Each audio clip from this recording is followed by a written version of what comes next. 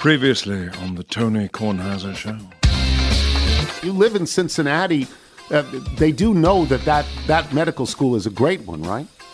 They do. So it has a tremendous reputation. And, I mean, again, just everybody, we're so thankful that it worked out as well as it did. And, yeah, I mean, it's shown a positive light on the University of Cincinnati Medical School, that's for sure. It's really good. Well, thank you. Later in the show, we'll try to play I Have a Piano, which is what you're best known for. I have a piano.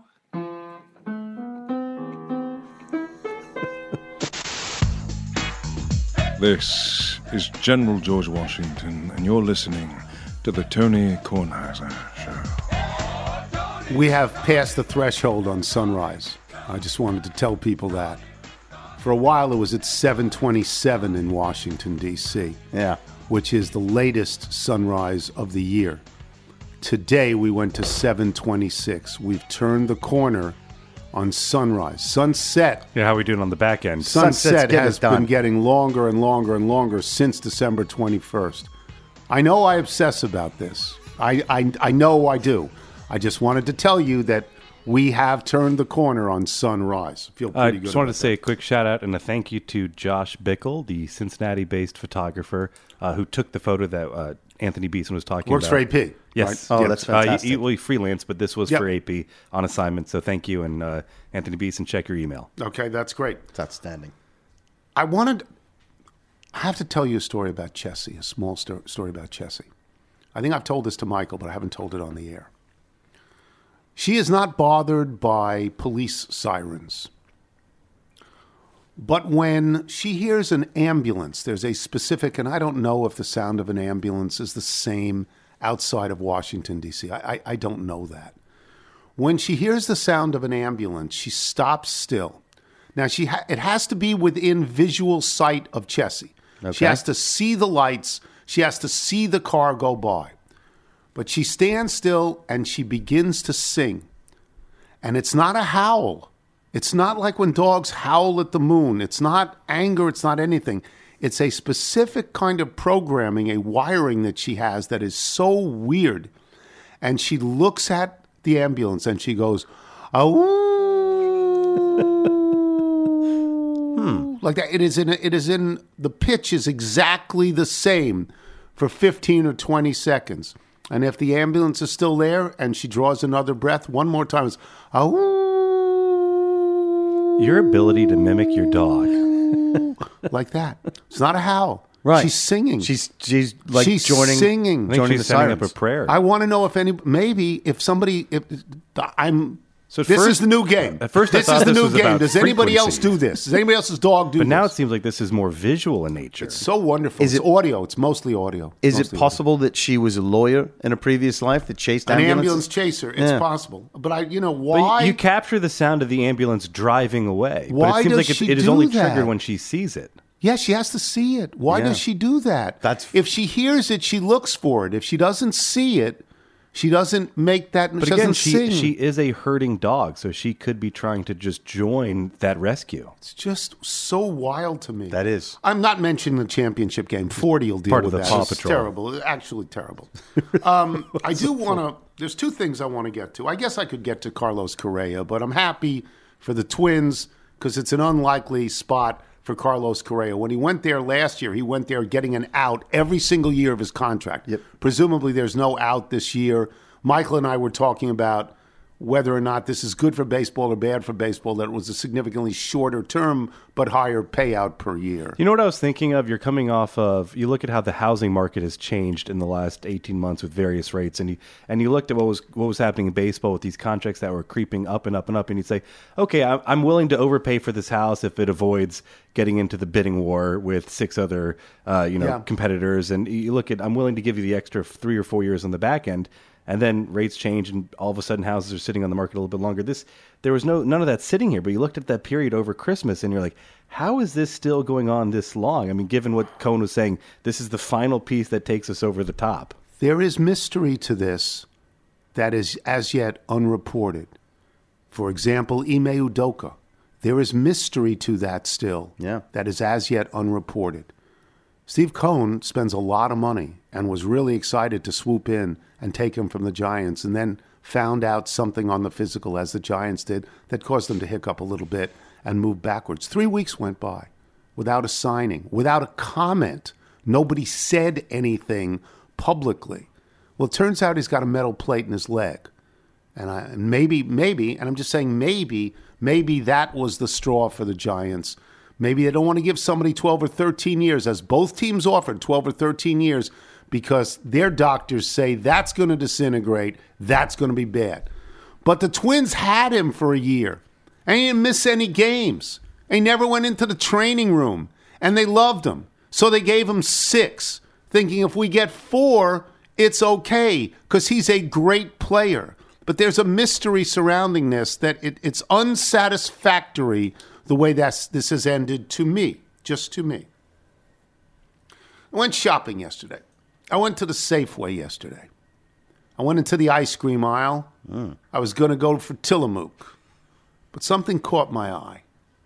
Haagen-Dazs used to be about $3, $3.50 per pint. Yeah, or like 2 for $6 often with your number. Yeah.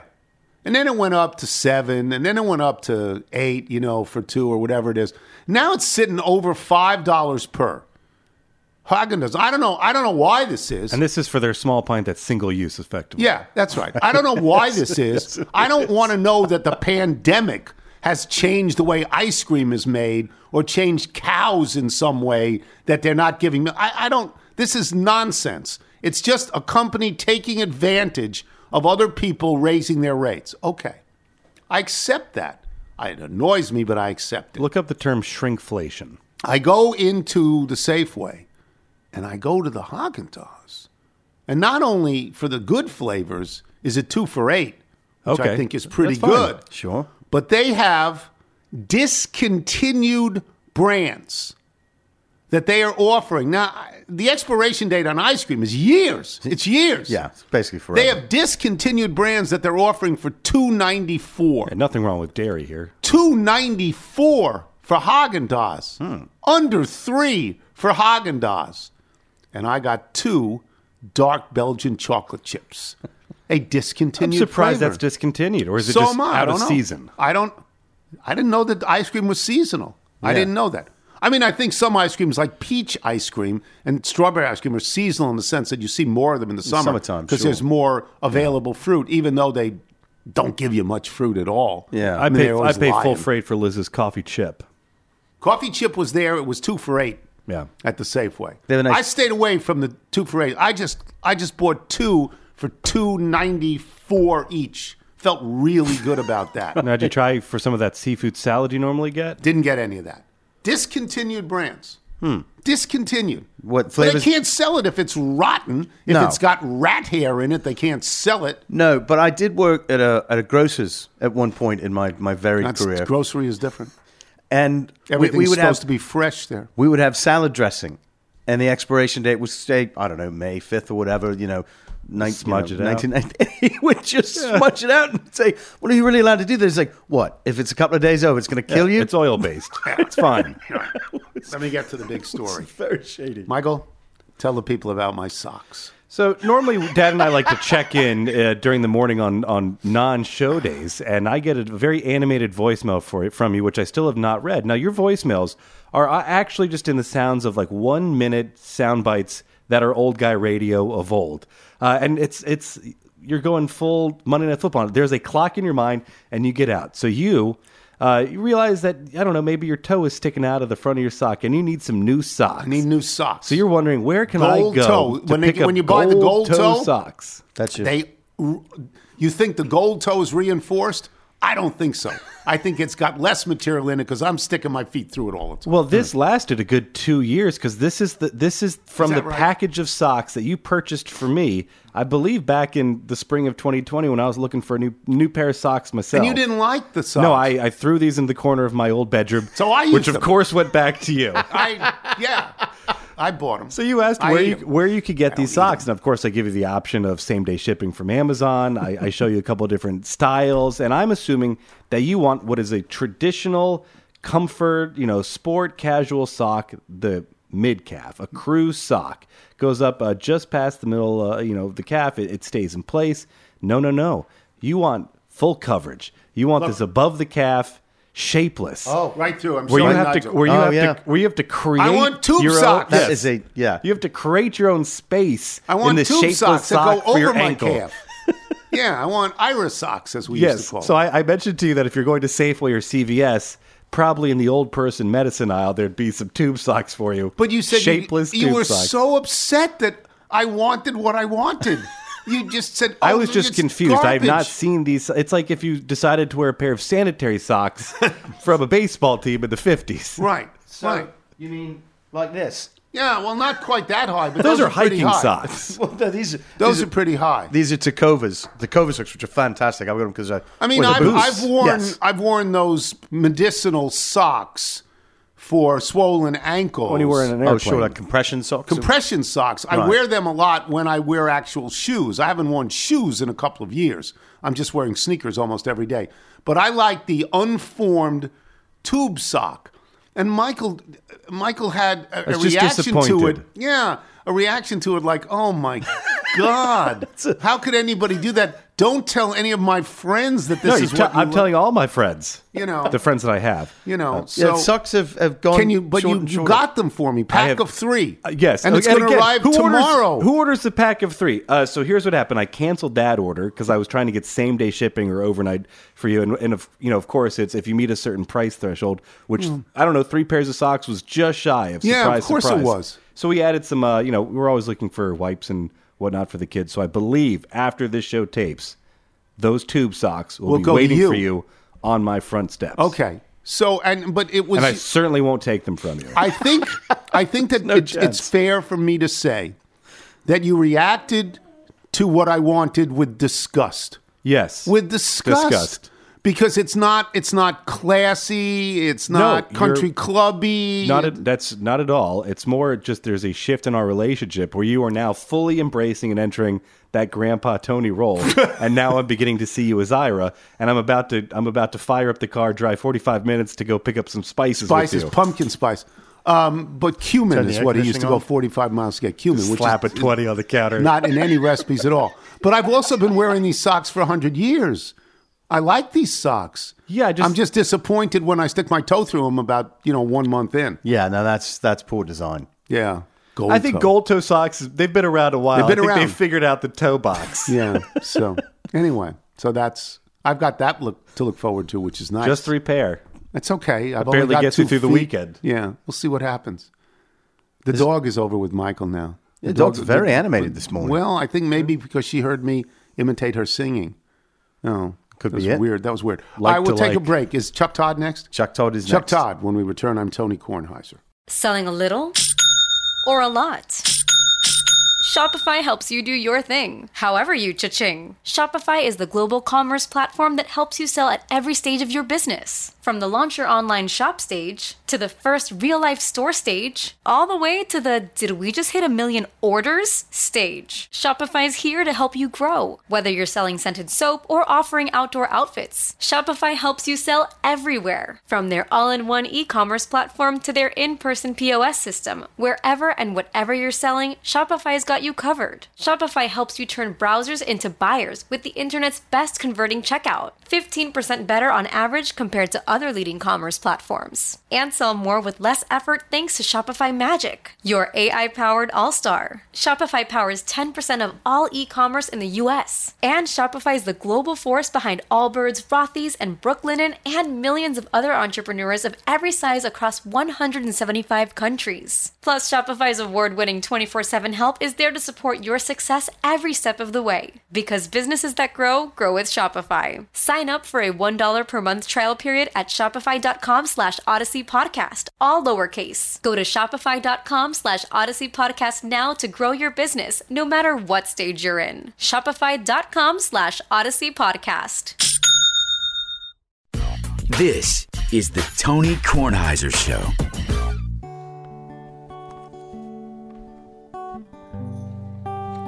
This is sent to us by Marcus Dowd, who writes, "Last time I wrote, you were kind enough to play my old friend's music, Solo Rio. So I returned for a second pass and a third time to declare that my place, the Idlewild Inn, be named the official TK Show bed and breakfast. Look it up. I performed many a wedding here because, well, it's my place and my wife's. And thanks to my 27 seconds on the internet in that wonderful seminary, Universal Life Church, which you and I both attended. I didn't, but you did. Nigel did. I assert that the story behind this friend's connection to the show is quite something. Ed Hume is one of those multi-talented people who works hard without even trying, if you know what I mean. He worked a regular job for a long time and was only able to satisfy his creative impulses in his spare time, the first of which was making stringed instruments, especially mandolins. Somewhere along the way, he decided to learn how to play those instruments, and after finally retiring, he's produced his first album, released only a couple of weeks ago. This is a lovely song, Isn't it? by Ed Hume. It's called For Love. It plays in Chuck Todd. And Chuck Todd, of all people, because of his French horn background, would appreciate how hard it must be to make a stringed instrument like a mandolin, right? That must be so hard. I wouldn't even begin to know, how you pick your wood out, hollowing out the wood. Different woods would make different sounds. Yes. How deep the hole is. I mean, think about all of those things that go into it. Feels like you need to be a good engineer, too. Yeah, it's so much easier to interview Kevin McCarthy than to make a mandolin. It's just so much. You'd think it'd be easy to interview Kevin McCarthy. He seems to have an allergy towards some of us. But Really, that's amazing. I don't know. We can clear up that allergy. Yeah, maybe it's because he appears to be the world's biggest loser at the moment, giving up every single thing he wanted from the office in order to get the office, knowing the price of everything and the value of nothing. Isn't that how Mike McCarthy got his job at the Dallas Cowboys? Yeah. Pretty much. Wow. McCarthy thing, yeah. Chuck had a rough week last week. We gave him the Buffalo game. That was always an optional game. It's in an if-win. That was the only one I could win. Yeah, you were 3-5. So you're now under Mount 500 with the playoffs to come, though. So the playoffs maybe are a little bit easier to pick, I think, but I'm not sure. 61, 62, and 2. These games seem way too easy to pick, which means we're missing something. It's probably true. That's probably true. Okay. So let's start. We're going to do these in order of the day of the week, the Saturday games, the Sunday games, the Monday night games. ESPN got really lucky on this Monday night game. They're going to get the highest number of the year. That's going to be a fun one, yeah. Highest number of the year. I hear it wasn't luck. I mean, I hear that was part of the deal. Like they paid for the first pick. For the first Monday night? This was part of their, like, they were desperate to have something special. They were tired of having the worst game. Didn't they used to get the worst game? Yes, but if you get the 5-4, which they got, that is the worst game. And yet, because it's Dallas and Brady, it becomes the best game. Yeah. It does. Yeah. All right, It's the best game for TV and Stephen A., I guess. Let's start with the Saturday game. Seattle is at San Francisco. San Francisco has won 10 games in a row. Seattle played its way in. Seattle is plus 9.5. They are in the same division, so they're used to each other. That may cut down the differential here, even if you like San Francisco. But Seattle gets 9.5. Who you got? I'm curious, do you think this is the biggest spread of the three teams San Francisco was going to play? Detroit and Green Bay, do you think that would have been slightly narrower? I don't think with Detroit they would have been slightly narrower. I don't, because Detroit is mostly an offensive team and San Francisco's got the best defense. So I don't. Yeah. The only thing that scares me about Seattle is what you just mentioned. Same division. Yep. No each other. And Pete Carroll does seem to but this seems so lopsided. Yep. Seattle just seems so outmanned.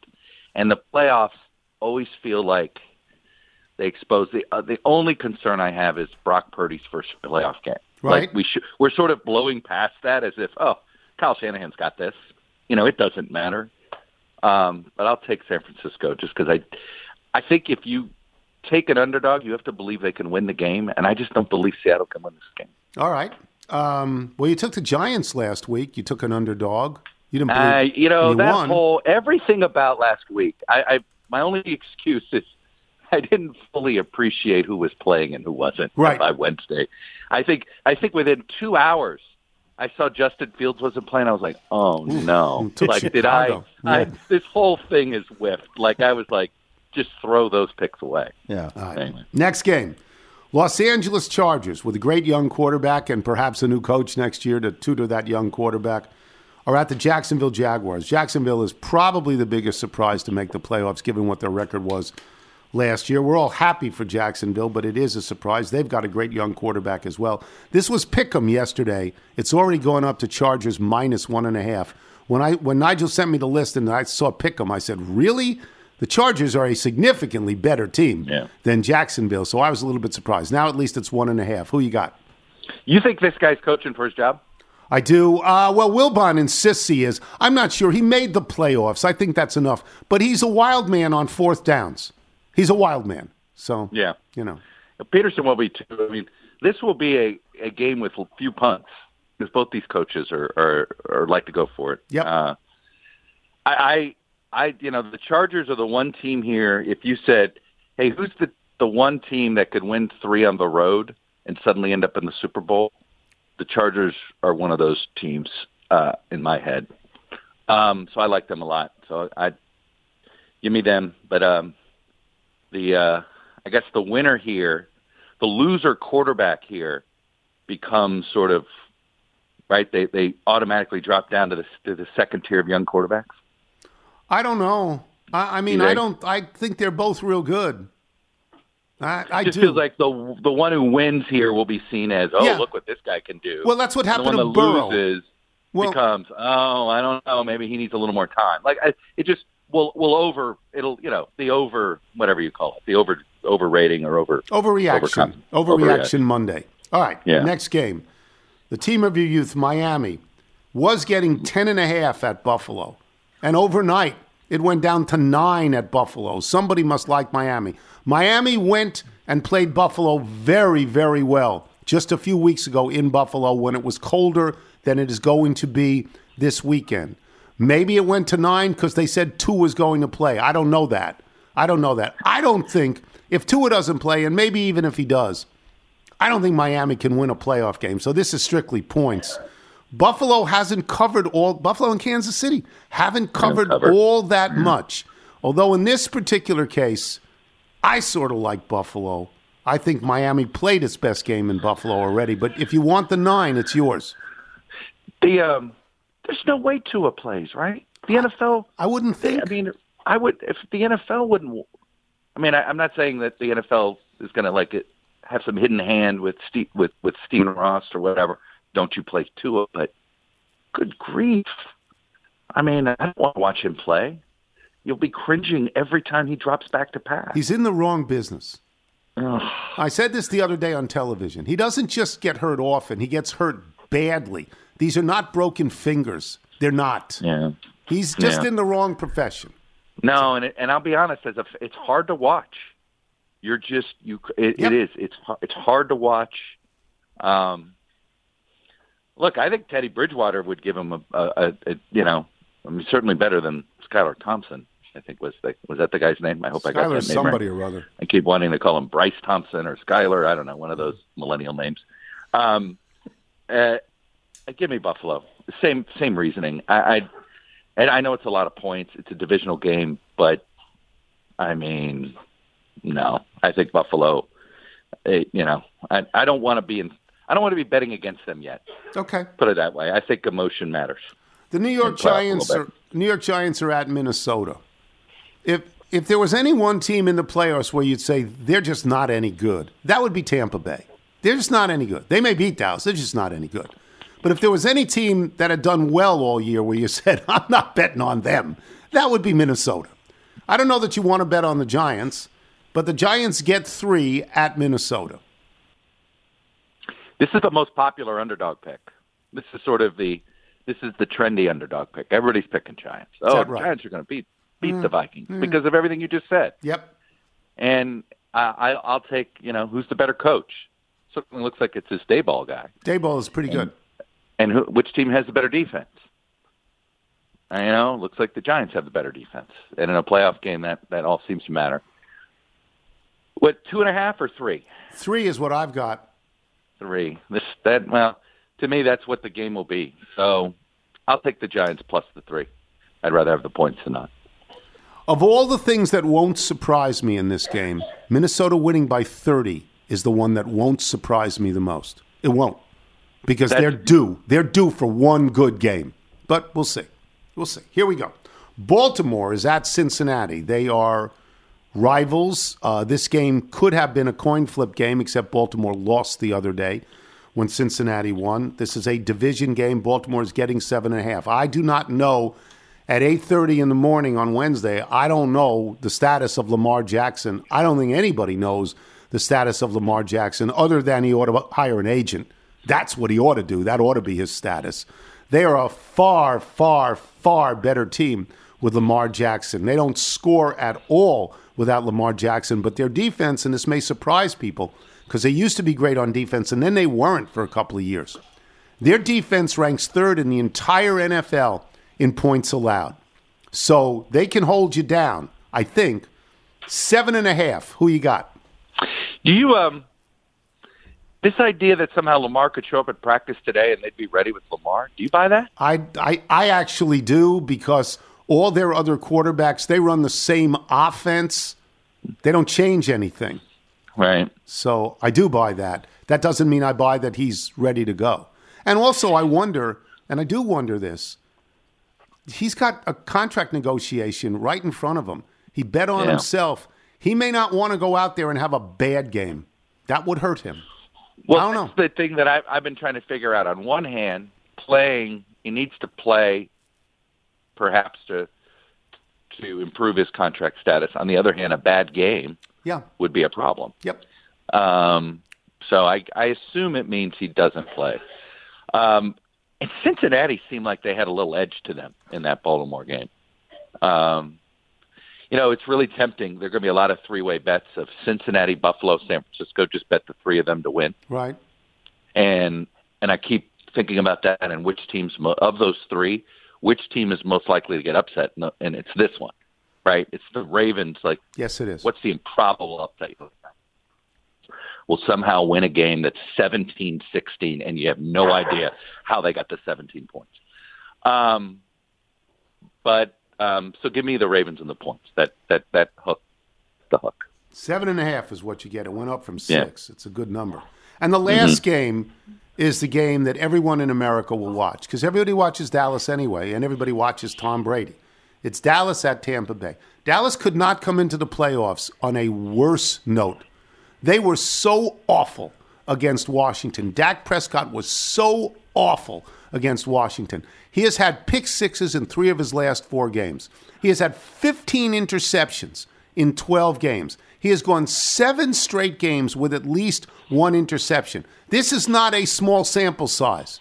Dak Prescott got paid $1 billion and started out taking over for Cooper Rush, and they look great, and they don't look great right now. Tampa Bay is a bad football team. But if Tom Brady's close in the 4th, he wins. It's remarkable. There's a point in the game where somehow he drinks the blood of some animal and he becomes Tom Brady again for 15 minutes or less. But it doesn't matter because he wins the game. I think it's a German lab in Europe somewhere that he gets these. Unbelievable. Right? Unbelievable. Somewhere in Europe. -2.5. Dallas is a 2.5-point road favorite. Who you got? What does ESPN daytime programming want? A Dallas loss, right? That becomes the biggest story of the week next week. Yes. Dallas loses. Yes. Become about McCarthy, Jerry Jones. Someone's going to remind in daytime that there's teams that won games and that actually the playoffs will continue. But if Dallas loses, it feels like it would be just a massive earthquake in Jones's head. If Dallas loses this game, like you asked me about Brandon Staley, if Dallas loses this game, I can't imagine Mike McCarthy surviving it, and I can't imagine Jerry Jones not calling Sean Payton personally. That doesn't mean he'll take it, because he may not want Dak Prescott. How often did he not fire Jason Garrett? That's the only years and years and years and years. You're right. I said that yesterday. He screams, but then he doesn't actually pull the trigger. I will be honest, for the pure car wreck gawking perspective, I hope Dallas loses. Right. Because it's the whole watching Jerry Jones lose it and all of that, and McCarthy. As a fan of watching watching Dallas lose, that would be nice. I just don't believe it. This is a terrible coaching matchup, by the way. I don't know if anybody's keeping track of that either. these are two guys that I'm not convinced get it right when your clock needs managing and all of that stuff. It's 2.5, right? 2.5. I think Dallas finds a way to win. It'll be ugly. There'll be some moment where Brady has it. Brady's never lost to Dallas in his career. He's 7-0. Well, and what is it about outdoor grass? I heard some excuse about grass. Dallas and grass. They're slowed grass. down on actual grass. There's people cling to every idiotic analytic possible. It's got to be the grass. That's the explanation. If it wasn't for the grass, Dak would be in the Hall of Fame already. So you'll take Dallas? Yeah, I'll take Dallas. Okay. Because what I want to happen, I know won't happen, which is Dallas losing it and Jerry losing his mind. Thank you, Chuck. All right, guys. Chuck Bye. Todd, boys and girls. It's always a pleasure to have him. If we just gave you Chuck Talk, it'd be enough. He's the host of Meet the Press. But we do more. We give you a monkey.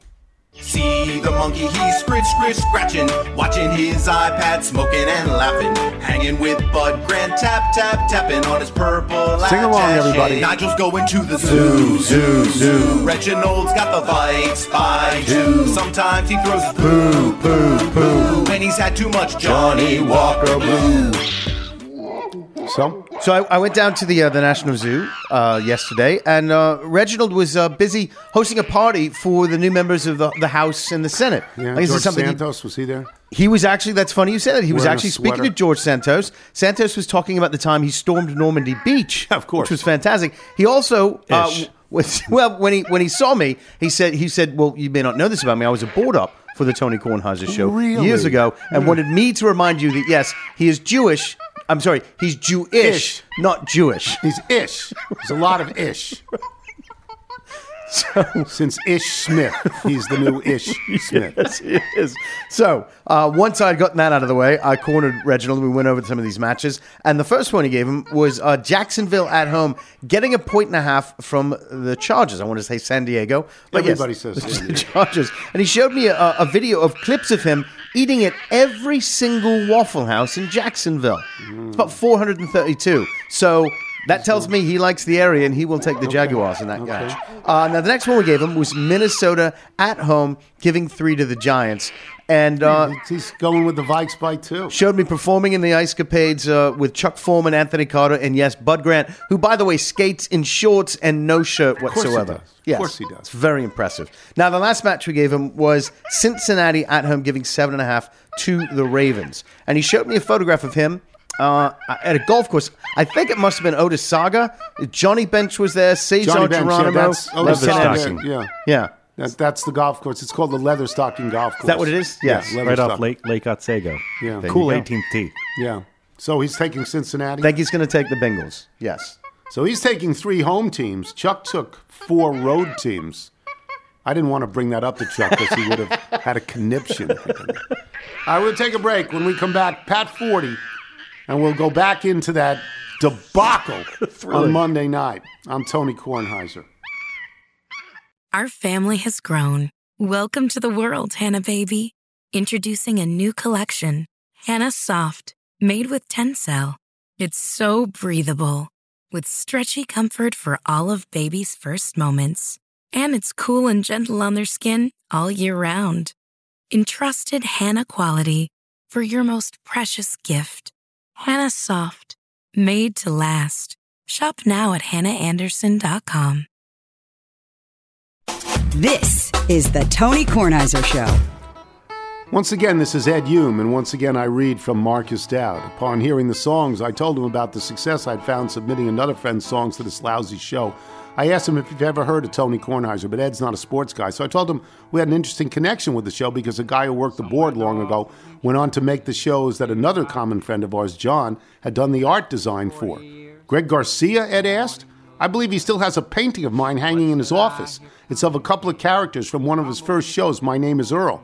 That's right, Ed's a painter too. And though he had never met Mr. Garcia, John, who worked on many Garcia shows, and Greg will respond to this today, 100%. Had delivered the painting to his boss, and last Ed heard, it was still hanging in Greg's office. Lastly, and I think this is another good one, a couple of weeks ago in PTI, Wilbon tried to remember an old quote by saying something along the lines of, it ain't bragging if you can back it up, which isn't quite right.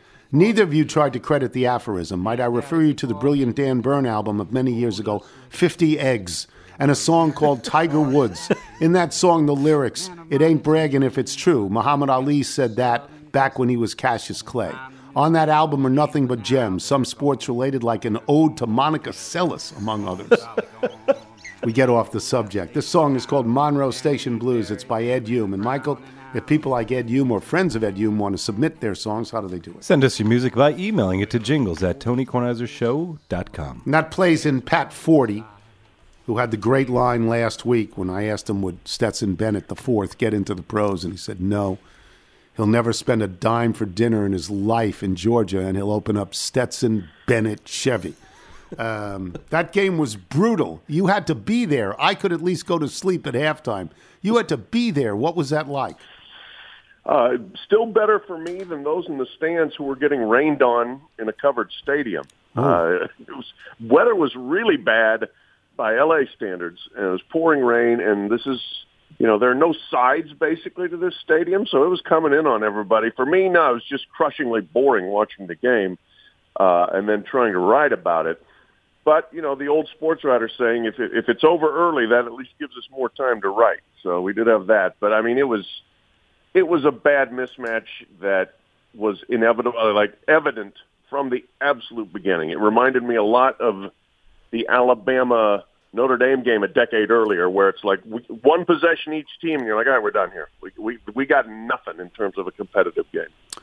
The only question I had, and I did not watch the second half, and I consulted the box score, and Georgia had 44 rushes, which is really a lot, and only 25 passes, and I figured most of those passes were probably in the first half. But did they run it up? No, well, I didn't watch much of the fourth quarter. After they took Stetson Bennett out, I just put my head down, started writing. Yeah, right. To the best of my recollection, no, they did not. I mean, backup quarterback really didn't do much. They took Stetson out with 13 minutes to play. I think there was maybe a late turnover that helped give them good field position to score. And, I mean, they were just so superior to TCU across the board that you didn't even have to try that hard to score. It's funny, afterwards, Kirby Smart credited his scout team defense, the backups, for learning TCU's defense, and as he put it, he said, we wanted them to give us a better look than TCU was going to give us. And he was right, because if you look at the backups that Georgia's got, they're all 4-star and 5-star recruits. And so you got great players out there to go against, and their backups were better than TCU's starters in a lot of instances. Did Sonny Dykes say anything afterwards that was interesting in terms of run it up or being outclassed or this, that, or the other thing? No, I mean, he had not. He said it snowballed on us, and I think there was an acknowledgement that it was going to be a big uphill climb no matter what. And when it started badly, things just absolutely got away from them. And whether it was the size of the stage, the brightness of the lights, or just the fact that Georgia was superior to them physically at the line of scrimmage and on the perimeters as well. I think probably all those things combined to make this just a nightmare. So we had a question yesterday on PTI, which is, what does this say about college football? And Wilbon always takes the following position. It doesn't say anything about anything. It's just one game. There'll be a championship next year. It doesn't say anything. And I took a different position. I said it was bad for college football because it proved without a shadow of a doubt that the SEC first and the Big Ten second are the only conferences that matter. And I said that once you get in, and I know, Pat, you like the 12-team playoff, but once you get into the 12-team playoff and you get down to 6 or 8, I'm not going to be surprised if it's all SEC and Big Ten, especially with the addition of Texas and Oklahoma and the addition of USC and UCLA. Feel free to refute me, but I thought this was bad for college football. Well, I can take a little bit from both of you guys. I mean, sometimes there's just a matchup in a championship game that goes awry. Well, I mean, remember there was a run of Super Bowl blowouts that was just ungodly, and not as bad as 65-7. But as a Bronco fan, I remember many blowouts in the Super Bowl. So sometimes that just happens. to the bigger picture, I mean, yeah, your point that those two leagues are outstripping everyone else is valid and going to get worse because that's where the money is going to be, and that's where the imperative to be good at football is. You know, you can have a Clemson, which had a run, and I think the run's probably over. I mean, they're going to have good teams. Maybe every once in a while they can pop a semifinal team in a playoff or something like that. Florida State's coming back. The TCU's / Baylor's of the world could have a great year. Somebody from the Pac-12 could jump up, but more often than not, it's going to be an SEC team and a couple of Big Ten teams, several SEC teams and a couple of Big Ten teams at the top of the heap. And the way the revenue distribution is going, I don't see anything that changes that. It'll really only just exacerbate it. So you bring a perspective to this. One of the best teams I ever saw was the Joe Burrow LSU team. I mean, they killed people. I mean, the amount of points they scored was really something. Georgia's won 2 in a row, though. Georgia went 15-0 this year after 15 players were drafted. That's just unbelievable. How good, Pat, is Georgia? Incredible. I mean, to your point, probably neither this team nor last year's team were as spectacular as that one LSU team, but this is 2 years in a row. Yeah. And, I mean, to go 15-0 after losing 15 players, 5 first-round draft picks on defense alone. It's unbelievable. I mean, it's staggering. It really is. Hey, their life passed before their eyes against Ohio State. Ohio State had the chance to beat them. Yep. But to a man, it was amazing how many Georgia people were just disgusted with their performance in that game. It was like they knew they did not play anywhere near their best. We saw them at their best against TCU, and that's what it looks like when you have to play Georgia. That's what they did to Oregon. That's what they did to Tennessee during the season. They were an incredible, dominant force. And, to do it 2 years in a row, 29 out of 30 in an era where players leave school early and then where players transfer a lot. Wow. And let's start with them number one for next year too, because until proven otherwise, I think they're the team to beat. I think I'm right on this, but I could be wrong. I don't know that there are crossover games in the SEC, and if there are not, then it seems to me the only game they have to worry about is whether LSU or Alabama gets them in the SEC championship, right? Yeah. I mean, next year, their schedule is really easy. I think they had a game scheduled against Oklahoma, and the SEC basically had them unschedule it once Oklahoma was coming into the league. Right. So that's replaced with a cupcake, and so they do not. Their crossover games are neither LSU nor Alabama. I can't remember who they are, but it's not the top of the heap. So you look at Georgia's schedule, and I don't see any challenges there. We'll see. They've got to go to Knoxville, but other than that, it sets up very well for them. How do you? Nick Saban shows up at the game and he sits down with ESPN and he has the gall to wear that Aflac blue blazer. I mean, God, I wanted to just rip that off his body if I could have. But how do you think he feels looking at Georgia? Like he's looking at his own program in 2011 and 12. Yeah. They've got it rolling at such a high level. They've got every box checked. They're superbly coached by a guy who was his protege. They're sitting on an unbelievable goldmine of local talent. I think he's got to look and say, I hope we can beat them sometime, but I don't know. I think that there's a chance that Alabama's window is closed. If that's the case, then good Lord, who's going to stand up to Georgia? Is Kirby Smart that good, or is he lucky because he's recruited well and he knows he's got a plan that works? I think he's become that good. I used to think he was not very good in games. He gets pretty wound up, and I think he sometimes has made some bad decisions or his team has lost composure in big games, but I don't see that anymore. I think the last couple of years, I used to say that you could count on one game a year where his team would absolutely melt down. And I don't think that's the case anymore. I think he's figured it out. He's very smart. He has a real personal one-on-one charisma that really helps him in recruiting. He's able to connect with young people. And here's the scary thing. He's 47 years old. I mean, if he doesn't get bored and he stays in good health and he doesn't want to go to the NFL, we're looking at the rest of the 2020s and 2030s with Kirby at Georgia.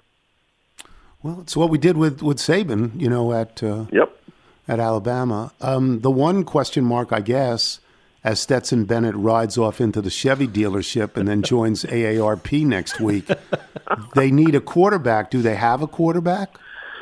Yeah, they like their backups. Carson Beck, Brock Vandagriff, those guys were super highly recruited, 4-star, 5-star guys that just quite frankly, they were not going to get ahead of Stetson, not after last year when Stetson proved what he could do. Right. And, they'll get their chance.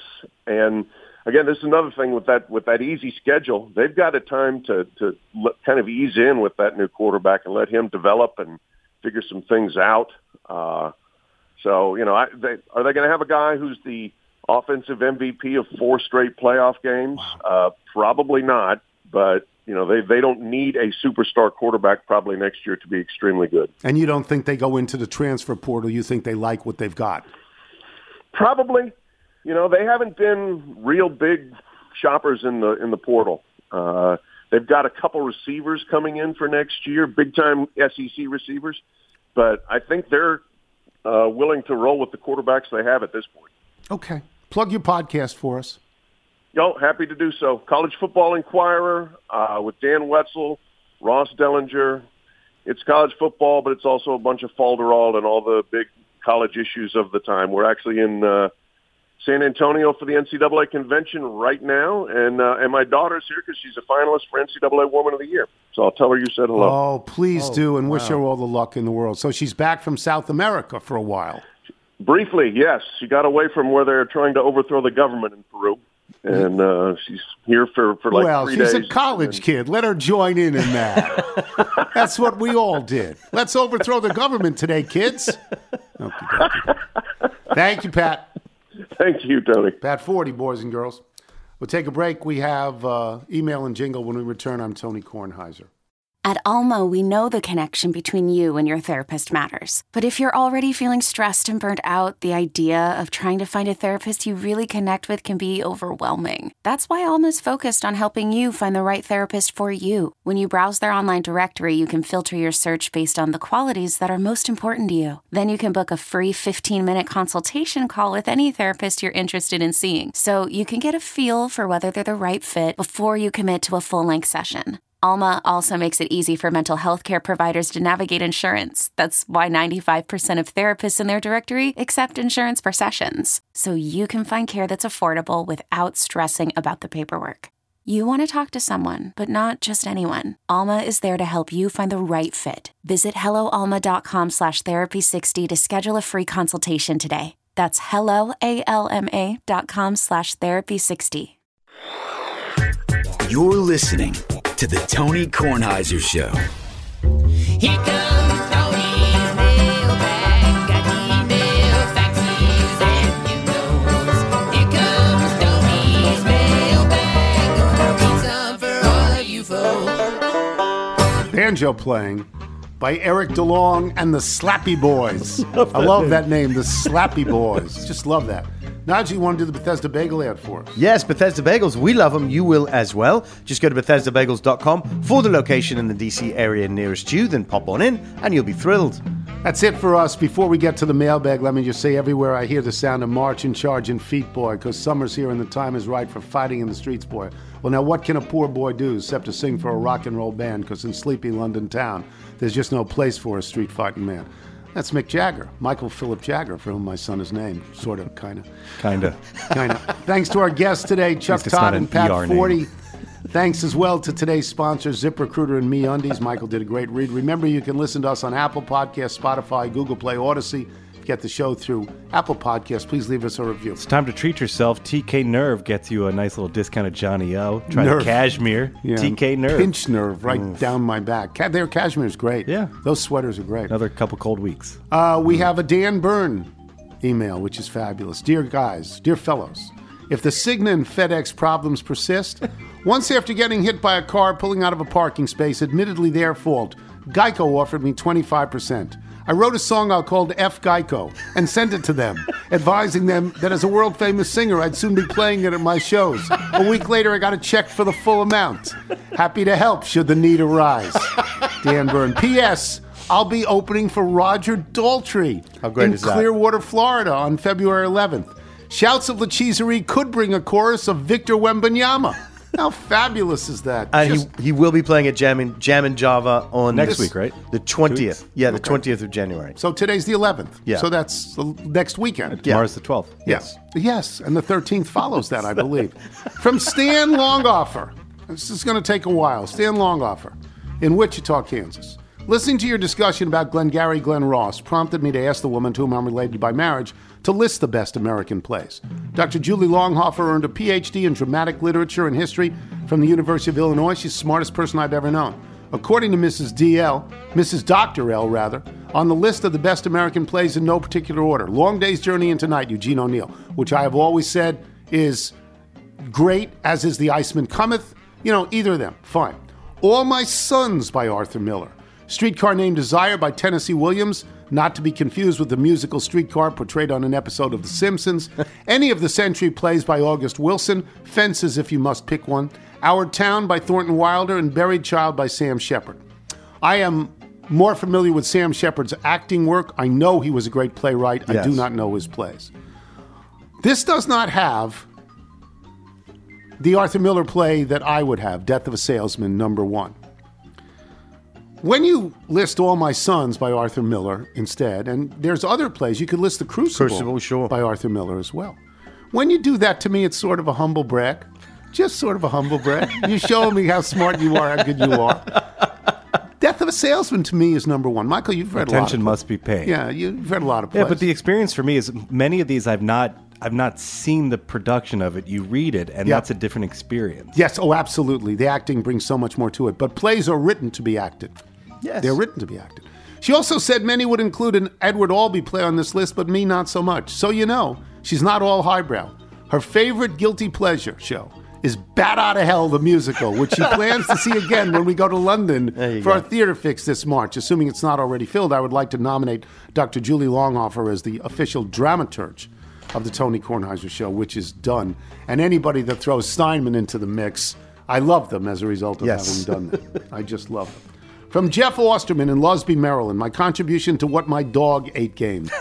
I had 2 Lab Retriever mixes as a kid that ate the mud flaps off my parents' car. They also drank a quart of Mobil oil. Thankfully, not at the same time. Neither phased them one bit. I've been listening for 15 years. I never wrote in until the birthday number game from a couple of weeks ago. Apparently, birthday numbers and what my dog ate are the topics in my wheelhouse. From Mike Roseberry in State College, Pennsylvania. Dear soon-to-be Ingleside resident, the reading of Sunrise Sunset Times made for riveting content. Could you please give us a heads up as to when the discussion of favorite soups is going to occur, because I really don't want to miss that. Good luck on bingo night, and watch out, Mrs. Lieberman cheats. Great. Just great. From Pete Effinger in Akron, Ohio. It is said we stand on the shoulders of giants. Man's study of the solar system goes back to the ancient Incans, Egyptians, and the builders of Stonehenge. Our modern understanding of the sun and the planets can be traced back to ancient Greek philosophers as early as 500 BC. In the 16th century, astronomers Kepler and Copernicus mathematically described the elegant motion of heavenly bodies. And in the 17th century, some guy named Galileo risked his life facing heresy charges in front of the Inquisition in support of their modern heliocentric model of our solar system. But not until Nigel's research of sunrise and sunsets in the Washington, D.C. area over the past 12 days had we dotted all the I's and crossed all the T's in this century's long pursuit of knowledge. Kepler, Copernicus, Galileo, Nigel. That's the list. From Bill Garner in North Potomac, Maryland. My dad used to take us to Hojo in Williamsburg. I'd always get an ice cream cone with chocolate with whole almonds. My record for one scoop was 16 almonds. I thought you'd like to know. From Teresa LaHaye in Springfield, Missouri. Tony Beeson's news about the closure of the last Howard Johnson's brought me back to the Hojo days of my youth. I was the oldest of 6 children of 2 hard-working parents in Little Rock who could give us what we needed but few extras. We never went on family vacations, but at least once a year we spent the weekend at Howard Johnson's in adjoining rooms. My 3 sisters and I had our own room, 2 double beds, our own bathroom, all those clean folded white towels, air conditioning, the pool right outside the door. My parents shared a room with my brother and baby sister. We'd check in on a Friday night and eat dinner in the restaurant. The ice cream was a special treat, though the advertised special was always the fried clams. Oh, sure, it's always fried clams. Always fried clams. And they were breaded. Yes. Totally breaded Yes, at they Howard were. Johnson's. Mhm. Saturday was swimming and laughing and jumping in the pool. My mom brought sandwiches for us to eat, Kool-Aid to drink, and we'd get ice cream for dessert. We slept so good those nights. Sunday morning, we'd go to my grandmother's for breakfast, then to church, then home. The Hojo was between our house and our grandmother's place, and we'd pass it all the time year-round. But for 1 or 2 weekends in the summer, it was on a different planet. This is so great. We felt happy and special there. Thanks for the memories. That's a great email. That's literature, kids. That's literature. So I'll step on it and read more. From David Collier, not Casey Spink's stern Latin teacher and not yet Dina from Damascus's friend in Severna Park, Maryland. Dear Mr. Tony, I was elated to hear when Connecticut Yankee Chris raved about Buc-ee's to you. This Texas treasure is definitely worth a drop in. What Soliza failed to mention is that due to their meteoric success, or meteoric success, as some people have said, the chain has been expanding eastward. They're now located on our side of the Appalachians, at least in Georgia, outside Atlanta. In fact, I just checked, and there now's a Buc-ee's off I-95 in Florence, South Carolina.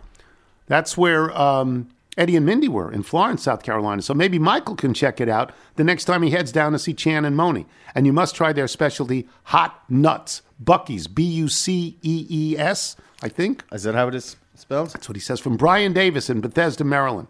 I deeply appreciate you and Wilbon speaking about the incredible Cotton Bowl where my Tulane Green Wave, class of 2013, defeated the powerhouse USC Trojans in epic fashion.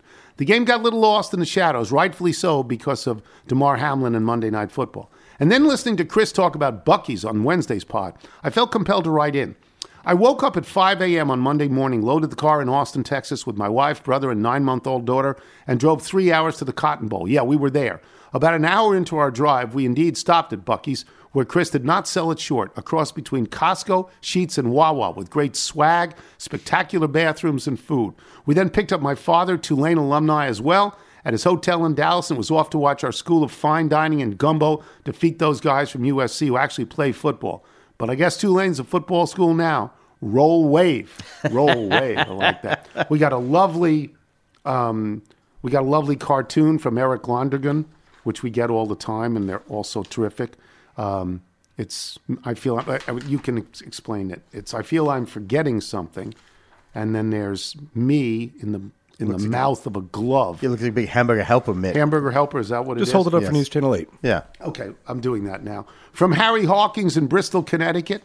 Some may know the best cheesesteak debate in Philadelphia to center around Pat's and Gino's, but the locals will tell you that the true king is Ish Kabibbles on South Street. Oh, okay. Did you not? I don't know Ish Kabibbles. Okay. Not only a superior cheesesteak, but superior thick-cut Spanish-style fries that help mop up the grease and drippings. No contest, I can attest. Eat that steak and Swiss, Soliza. P.S. My parents have a rescue dog named Bella. Here's a non-exhaustive list of things she has eaten over the last 8 years. Tinfoil, a plastic container of hummus, magnesium dietary supplements, a chew toy, pillow feathers, raw deer meat that was certainly lying on the ground longer than whatever ended up in Michael's front yard. Do one more. Well done, Bello. Michael Nuttall from Cincinnati. The conversation on Wednesday's show about the deer at Michael's house reminded me of when I was 11 and my dad hit a deer with his van out on a state route near our home in rural Ohio.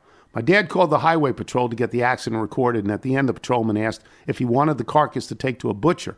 My father answered with a quick, "I wouldn't wish that on any butcher," and explained to me later that when he was a teenager, he worked part-time in a butcher shop in a small town nearby.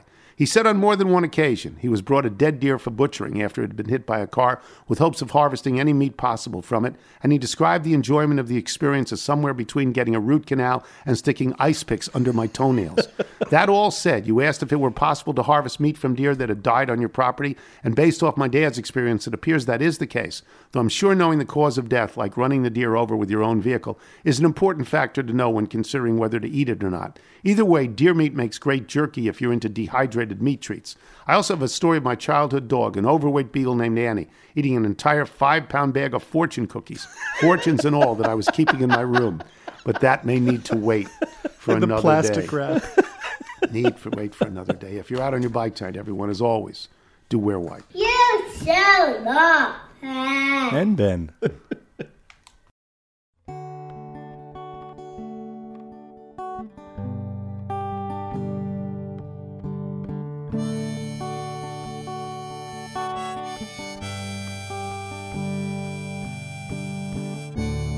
Thanks for listening, making ties that bind. And thanks for your patience. And thanks for all the good times. If you like what you heard and you're feeling fine, oh, you could drop a tip right there if you're so inclined. I'm not here for the money, I'm not here for the show. I know it sounds funny, and it's just about time to go. Enjoy the evening, moon shining above. We've all got our reasons, Lord knows. I do it for love.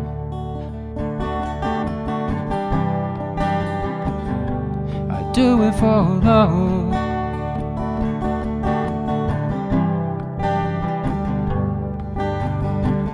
Some came from around here, some came from afar. Some came for the dinner, some came for the bars. Some claim to be family, some claim to be friends. Oh, some have been here for hours, some won't leave even when it ends. I'm not here for the money, I'm not here for the show. I know it sounds funny, and it's just about time to go. Enjoy the evening, moon shining above. We've all got our reasons, Lord knows. I do it for love.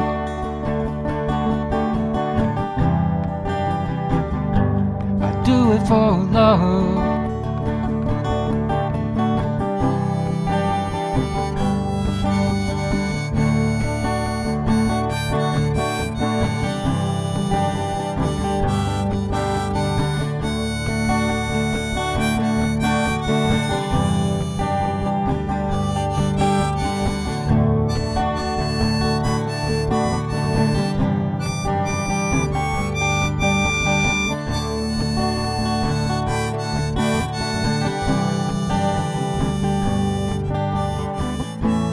Not for the money, and it's not for the show.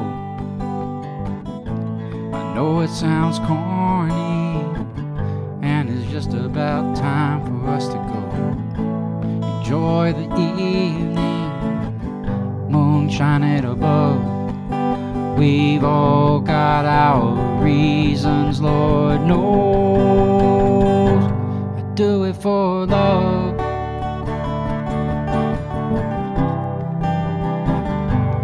Do it for love.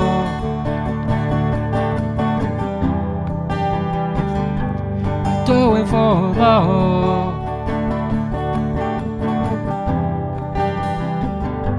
I do it for love.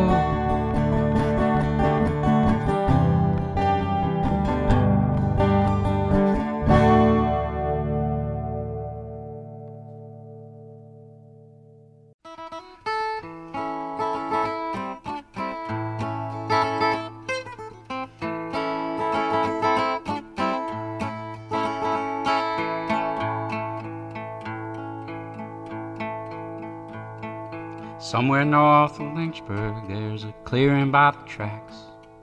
I left there 40 years ago, no point in looking back. But what's that I hear coming? Feel it rumble neath the floor. Trains rolling into Monroe, but they don't stop there anymore because it's gone, yeah, it's gone, solid gone. And they pulled that station down. Now there's nothing to be found, and now it's gone. Well, Granddaddy worked the yard crew, third shift for 40 years. His daddy before him, too, it was coal dust, sweat, and tears.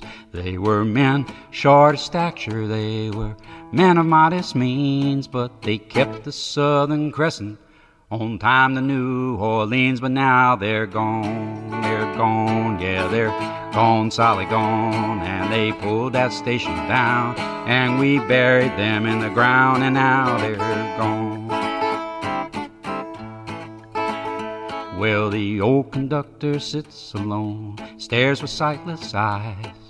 He hears a distant whistle, and he begins to cry. He's thinking about his family and the jobs that went away, and he prays to God each night that they'll be back again someday. But now they're gone, yeah, they're gone, solid gone. And they pulled that station down, and the jobs, they all left town, and now they're gone.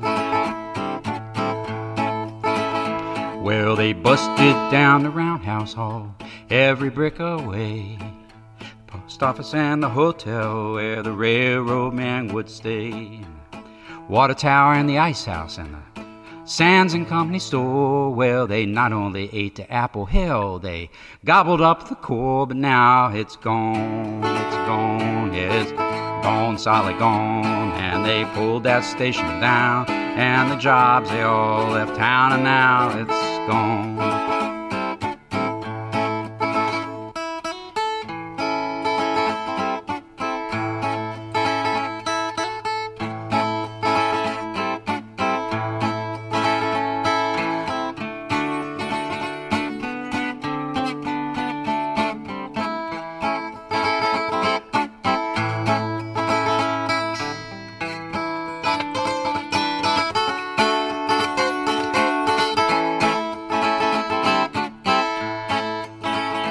Well, nothing lasts forever.